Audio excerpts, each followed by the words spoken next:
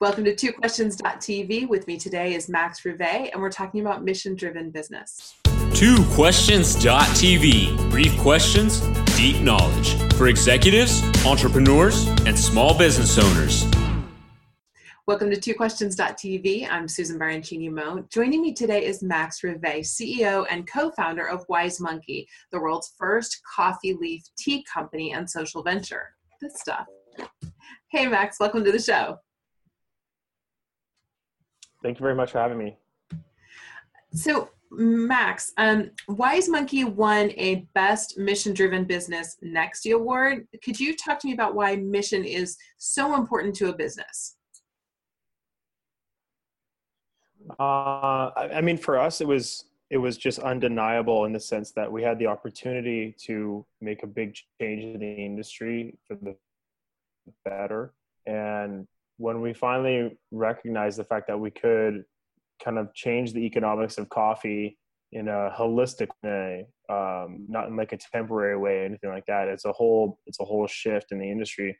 We just couldn't turn down the opportunity to do that because it was just too big. And to be able to make a real tangible impact that actually helps people on a daily basis, year round is pretty, it's just a cool, raison d'être, as they would say, or like reason to be. So for us, it just really motivated us. And I spent some time in Nicaragua and Costa Rica in the past and all over Latin America. And so kind of felt like it was a good opportunity to kind of give back to the cultures that have provided myself and my business partner now with so many great cultural experiences. So, why wouldn't we want to get out of bed and know that we're helping people every day is, as much as we can grow, that's the more impact we create. So it's just a great motivator. So someone's watching this show and they haven't really thought about mission in the way that you have. So what's a great place to start if you want to start a mission-driven business, or if you're in business and you'd like to kind of go back and go, how do I make my business more mission-driven? How do you really go back there and pick up that social venture part of it? Can you? I mean, there's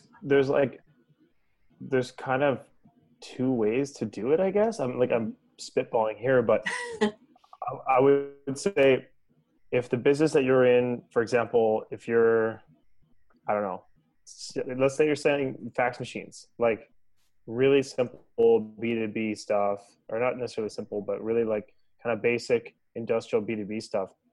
You can build in a mission, a social impact aspect, by finding a particular charity that you really want to work with, or an organization that's doing something that's somehow related to your work. And you can always build in those aspects and even like incentivize clients to also join and give into these initiatives and stuff like that. That's one way to do it, to kind of tack it on or try to build it into the program later stage. The other flip side is more what we did, where we found the opportunity to begin with, and it all kind of stemmed from the same idea. At the same time, we could produce a great product and also have a great social impact. And so it was all really baked in together in the model. So it's easier that way, obviously, to create the impact, because as soon as you sell one thing, you're already creating the impact. Excuse me. Bless you. Sorry. Yeah, thanks. But I would say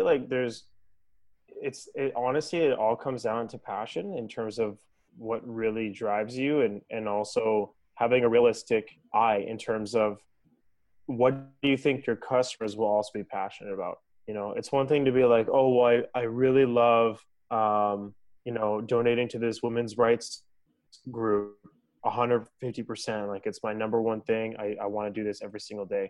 And does that particular organization appeal to maybe some of your customers? Or is there a different one that might be in the same vein, that, let's say, but might be a bit more professional or have better media that you can then use to also leverage for your own clients? And so there's like other things, like, for example, a good one is called Project Alianza. and we work with them in helping them fund. We give them some promotion stuff, and they fund schools in coffee farms in Nicaragua specifically. And what's great about them is that they're doing direct tangible impact. They're building schools, getting school materials for people, for kids, and with that they have media that we can then promote for them. So like they send us their photos and their videos and stuff like that, and then we can leverage it for them. And it also proves that, you know, we are actually doing something important and tangible. So there's ways to do it, whether it's really baked into the model in the very beginning, which is kind of like a luckier thing, or let's say like it's maybe optimal in that way.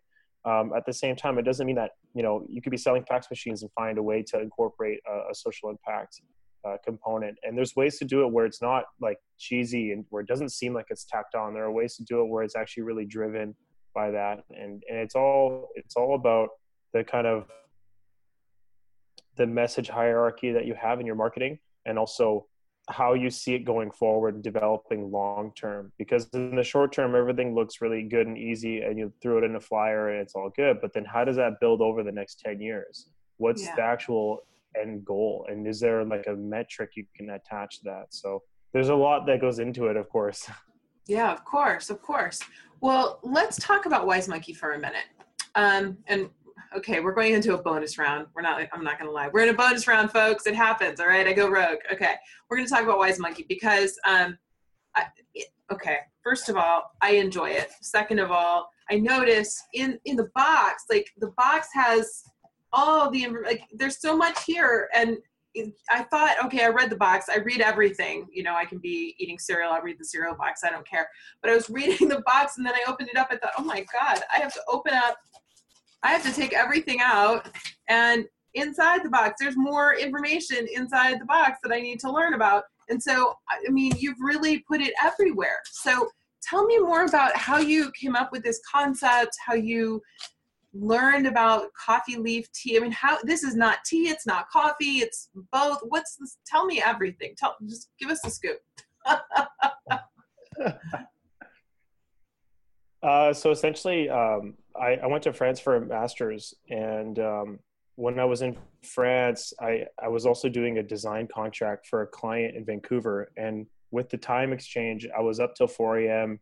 and I would go to bed. I'd wake up at 7 and go to school, and I was doing finals at the same time as this deadline for marketing.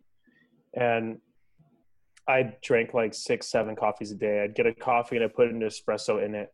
And after a week or so of that, my body just like self imploded, and it was just like the worst experience I had in so long. And it felt like I had like chemical poisoning. And essentially I went to the doctor and they're like, you had an acute overdose on caffeine, stay away from coffee, etc. And I was like, wow, okay, that's kind of crazy, because I actually really like coffee, but you know, what am I supposed to do now? So, and I never found any like tea companies that I thought were really interesting. I knew that David's Tea was out there, but it was still like very feminine, generally speaking, and very like fruity and like lots of ingredients and stuff. And other than that, I just wasn't really familiar with tea. And growing up, you know, in North America, unless you have a cultural background where your family is from Asia or India or UK, you may not have that tea culture built in. So I just didn't know anything about it. And then I started looking out for tea companies, and I was like, okay, well, there's really not much out there that's that interesting. And then literally like 3 weeks later, the first class of first day of a new class that we had in the second half of our master's, it was a global entrepreneurship class, and we had to find ideas for a project. So I just started going through my newsletters and all these different websites that I frequent for ideas and concepts. And I found a study showing the health benefits of the coffee leaf and how it's been consumed for hundreds of years in different parts of the world, but it's never really been innovated at all. And it has all these great health benefits. And we thought that was really interesting immediately, because there's like a health component. It's been consumed for a long time, but it doesn't really exist. And you know, as we start peeling back more layers about the coffee industry and how it all operates, we recognize that the bean is only ripe to harvest for 3 months out of the year. and the rest of the year, about 90% of the workers are out of work. Oh. And coffee in Nicaragua, I can't remember the exact order, but coffee is either number 1 or number 2 export. Mm-hmm. And if you're like most Latin American countries, coffee is like one of the number 2 or number 3 exports. And can you imagine your number 1 moneymaker be only 3 months a year, and the rest of the year everyone has to migrate?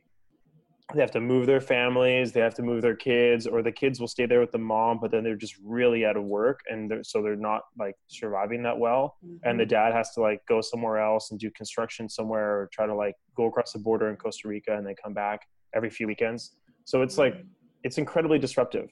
And so, and it's not like it's disruptive like it was designed that way. It's just the way that the plant operates for the coffee bean. So everyone's kind of victim to this seasonal and volatile plant where the pricing for the bean is changing all the time, and it's controlled by the commodity index in New York. So for someone in Nicaragua, they have no influence on what the actual price is going to be, and they have no visibility on that either. So you have this like perfect storm of difficult aspects about the industry for people that have been surviving for the last 300 years making coffee. Now, where things got like really crazy is we contacted the researcher who created the study in the beginning, and she started telling us all about these more details and everything. And eventually we started calling coffee farmers in Nicaragua, and we couldn't really get a hold of many of them, obviously. And also they changed their phone system, so they added a digit to every number. We didn't have any phone numbers that worked. So, and eventually we started getting in touch with a tea company down there that does herbal tea, and they were interested in trying it out. So that's kind of where things started to get more real. And then at the end of the year, we're like, you know what, let's just go. I have a credit card. Like, let's just find a way to Nicaragua, and we'll start knocking on doors and find some coffee farmers. We know someone who can at least like dry the leaf and put it in a tea bag for us. So we know that, there's a facility there that can handle it, but we've got to go find a farmer. So yeah, that was July 2013. We went down to Nicaragua. We thought the trip was going to take a month to get our first sample, and and then take like a few days off to go surfing or something. But it was a crazy adventure, quite a struggle. And we came back 3 months later with our first sample. And then the following year, we just did a bunch of the paperwork and laying the groundwork and everything. And then eventually we launched in December 2014. Wow. What a cool story. I love it. That's really awesome. And it's exciting because you are making a real difference. And when you open this box, viewers, it says you've contributed 32 minutes of job creation by purchasing this box.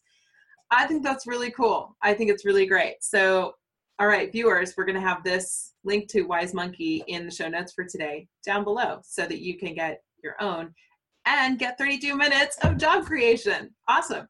Max, thanks for being on the show. Definitely. It's my pleasure. Thank you so much. It's very interesting. All right, viewers, get your coffee leaf tea instead of, we've talked about caffeine. You don't have to get your energy from caffeine. We've talked about this, viewers. But if you're going to, coffee leaf tea is a great alternative, and maybe not so bad for someone like me who can't drink coffee or tea. All right. Thanks for watching. We'll see you next time. This has been twoquestions.tv. To subscribe to our YouTube channel, learn more about the show, the guests, and our host, Susan Baroncini Moe, visit us at www.twoquestions.tv.